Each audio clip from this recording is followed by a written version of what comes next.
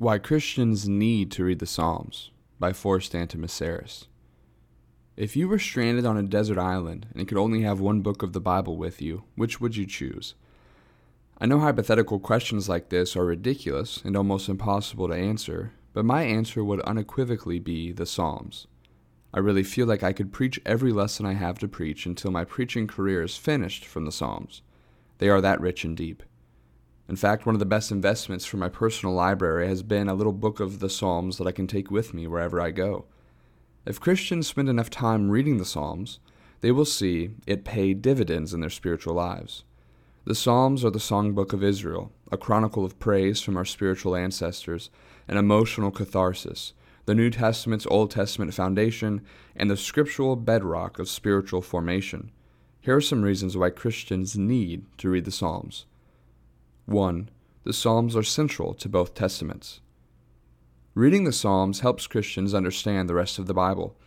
In the Psalms, we find timeless truths regarding the conduct and future of godly people, God's judgment on unjust civil leaders, inspired reflections on Israel's salvation history, the importance of covenant faithfulness and the value of God's Word, and the future glory of God's people.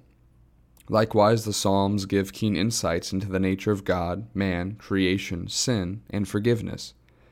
It's almost as if, in the Psalms, the law, history, and prophets are condensed into one volume with emotive overtones of praise and worship. In the Psalms, we are reminded that God meets humankind's physical, emotional, and spiritual needs. Also, while reading the Psalter, we find the source of blessing, what it means to be blessed, how to be blessed, and the expectations of those who are blessed. Further, the book of Psalms is quoted and referenced in the New Testament more than any other Old Testament book. Some of the most important prophecies about the Messiah are found in the Psalms. Notice just how reliant the New Testament is on the Psalms. Peter quoted 2 Psalms in the first gospel sermon to convict his audience of Jesus' resurrection and reign at the birth of the church. Psalm 2:7 paves the way for the concept that the Messiah is the only begotten of God. Jesus echoes 3 Psalms when he describes that he will tell those who don't do the will of the Father on the judgment, "Depart from me, I know you not." Paul strings together 5 different Psalms to demonstrate that both Jews and Gentiles are under sin in Romans 3:9-18. Psalm 8:2 finds its ultimate fulfillment in Christ's triumphant entry. Psalm 8:4-6 finds its ultimate fulfillment in Christ's incarnation. Psalm 22:1, 7, 8, 16, and 18 find their ultimate fulfillment in Christ's work on the cross. Psalm 22:22 finds its ultimate fulfillment in the result of Christ's saving work. Psalm 31:5 is one of Jesus' last words on the cross. Psalm 110:1 permeates the New Testament, as does Psalm 118:22-26.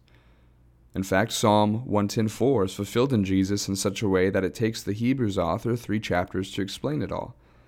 And this list doesn't even begin to scratch the surface. To neglect the Psalms is to neglect the revelatory foundation of the New Testament.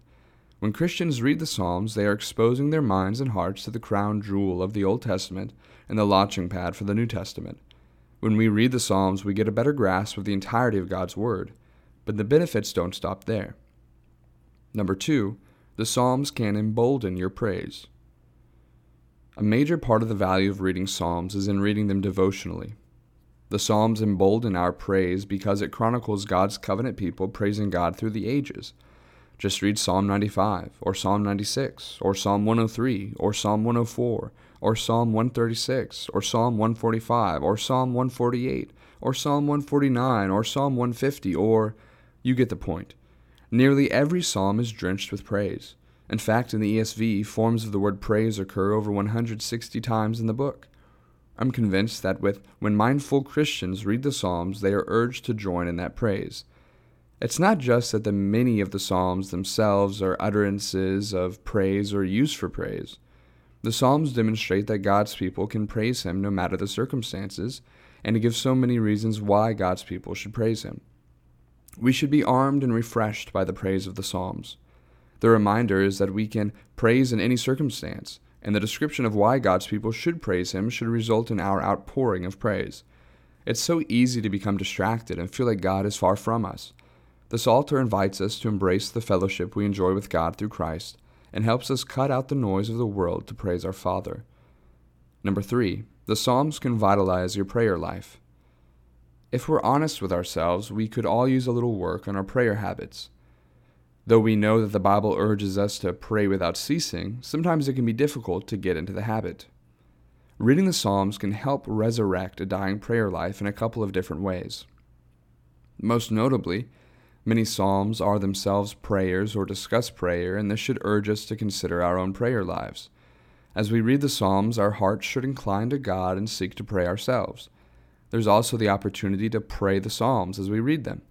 As we ingest these inspired prayers of our spiritual ancestors, we can use those same words to go to God in prayer. This practice is a surefire way to break out of a rut in prayer, and it helps us read more of God's Word in the process. The Psalms also help us pray because many of them remind us that we serve a God who listens and acts. God is even addressed at one point in the Psalms as "you who hear prayer." The fact that God hears his people and acts on their behalf is the theological foundation of the Psalms. This reality, that God listens to our prayer and responds to our petitions, ought to cause us to reacquaint ourselves with the awesome privilege of prayer and be more steadfast in it. Number 4, the Psalms can kindle your love for God's Word. I'm convinced that the more we read the Psalter, the more our love for God's Word will grow. First, because the Psalms present us with a cross-section of all biblical literature. There's history, law, prophecy, poetry, lament, praise, and rejoicing. There are themes of messianic expectations and a future judgment or reward for the faithful. The Psalms remind us of who God is, who we are, and why we're here. The Psalms are the concentrated version of everything that makes us stand in awe of God's Word. Psalm 119 itself is essentially a love poem written about the Word of God. In Psalm 119 we read the following: God's Word enables us to keep our lives pure, Psalm 119:9. For the obedient, God's Word acts as a counselor and is a delight, Psalm 119:24. God's Word gives life and strengthens the soul, Psalm 119:25 and 28. In God's Word we find our only true hope, Psalm 119:81. All of God's commandments are sure, Psalm 119:86. God's Word is a lamp to our feet and a light to our path, Psalm 119:105. God's Word is the joy of the faithful's heart, Psalm 119:111. God's Word is more precious than fine gold, Psalm 119:127. God's Word is wonderful, Psalm 119:129. God's Word gives light and understanding to the simple, Psalm 119:130. God's Word is right, true, eternal, and righteous, Psalm 119, 137, 142, 160, and 164. In the Psalms, we are reminded of the value of God's Word, and we are encouraged to meditate on it day and night. After all, the difference between the blessed and the wicked is that the blessed meditate on God's Word every opportunity they have and live accordingly. The next time you are in a spiritual slump or not sure what to read in the Bible, turn to the Psalms. In the Psalms, we find ancient praises that draw us closer to our God. Christians can't afford to neglect the Psalms. As a deer pants for flowing streams, so pants my soul for you, O God. My soul thirsts for God, for the living God. Psalm 42, 1-2.